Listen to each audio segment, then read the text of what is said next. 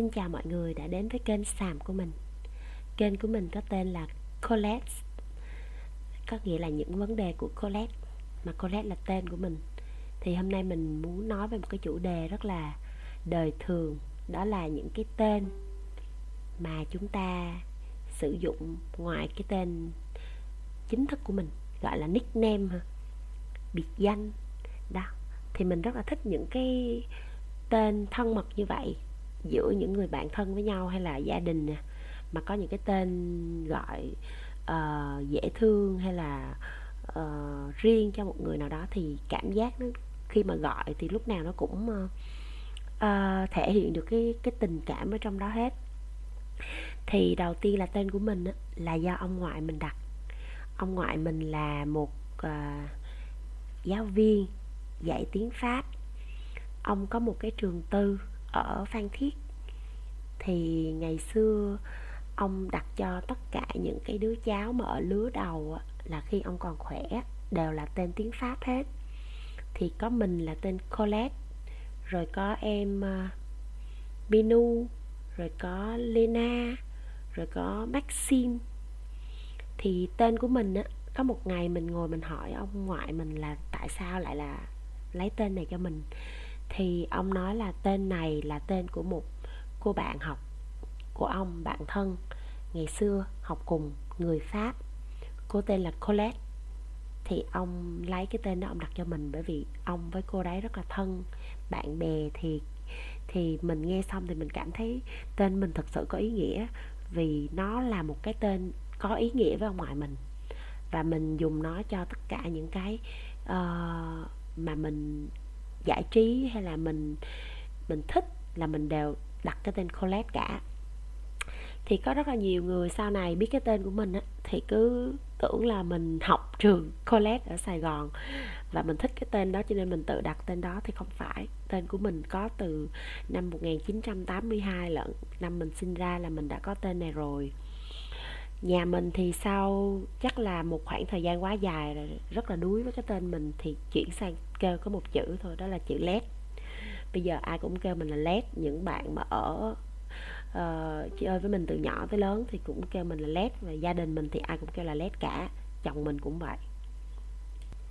Thì bởi vì cái tên của mình nó gắn liền với lại tình cảm giữa mình và ông ngoại, cho nên cách đây khoảng 8-9 năm gì đấy, thì mình có đi xăm cái tên của mình trên cái vai.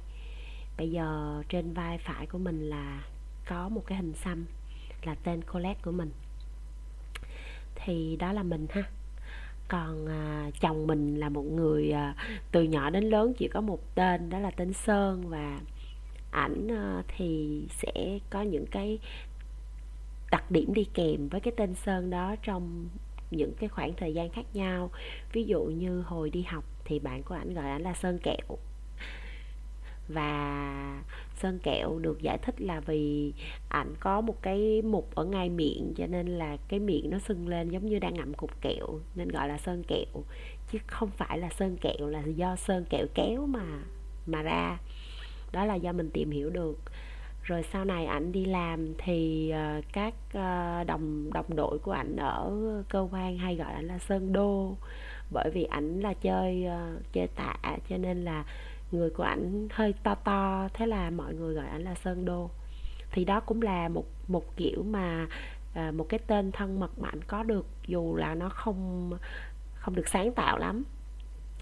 Tiếp theo thì hai đứa con của mình, thì khi mà mình sinh đứa đầu ra thì lúc mà mình có bầu thì rất là khổ.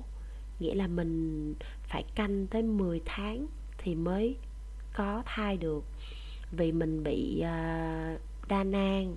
Và mình đã phải trải qua 10 tháng đi canh trứng rồi kích trứng các kiểu để có được bé đầu. Thì khi mà có thai thì mình với chồng mình rất là vui. Và khi mà sanh con ra thì mình nghĩ là nó là cục vàng của chồng mình, cho nên là mình nghĩ ngay đến cái tên là tên Gold. Gold có nghĩa là vàng ở trong tiếng Anh. Nhưng mà sau khi đặt xong thì để cho ông bà và mọi người dễ kêu, thì bây giờ ai cũng gọi nó là Gold hết. Mà con cũng biết là tên của con là Gold, có nghĩa là gold trong tiếng Anh là cục vàng. Thì anh hai thì tất nhiên là cục vàng rồi. Mãi đến sau này mình dù là bị vỡ kế hoạch, nhưng mà sinh bé thứ hai xong thì cả gia đình cũng rất là vui. Thế là mình lại phải ngồi suy nghĩ tên ở nhà cho con. Thì mình nghĩ anh hai thì là vàng là bạc rồi, bây giờ em gái thì mình cũng muốn dùng một cái gì đó để liên tưởng đến. Thì mình nghĩ đến việc là cái đồng xu á, cái đồng xu nó cũng là có thể làm được từ vàng đúng không, rồi bạc cũng có thể làm ra được đồng xu. Thế là mình đặt con tên là Xu, cho nên nhà mình có anh hai Gold và có bé Xu là đứa út của nhà mình. Đó là nguồn gốc của hai cái tên ở nhà của con mình. Mọi người cứ hay nhầm Xu là các mẹ hay đặt là Xu Hào, là củ Xu Hào, thì chữ Xu là chữ S, S, S Sài Gòn. Nhưng mà Xu của mình là đồng xu. Đồng xu là X chéo cơ. Thì có nhiều người hỏi mình là sao lại đặt xu, thì mình cứ nói đùa là vì vàng bạc thì có anh hai rồi, nhưng mà tiền lẻ, tiền xu thì mình cũng không để cho lọt luôn, bởi vì mẹ rất là ham tiền. Thì sau này con mình lớn, mình nghĩ là nó cũng sẽ rất là muốn biết là nguồn gốc của tên của con là như thế nào. Thì hy vọng là con sẽ nghe được cái podcast này của mẹ để biết được là gia đình của mình, nguồn gốc của những cái tên của mình là như thế nào. Tên ở nhà là như thế. Hôm nay thì mình chỉ có muốn nói như vậy thôi. Chủ đề này rất là đơn giản và gần gũi. Hẹn mọi người ngày hôm sau nha. Bye bye.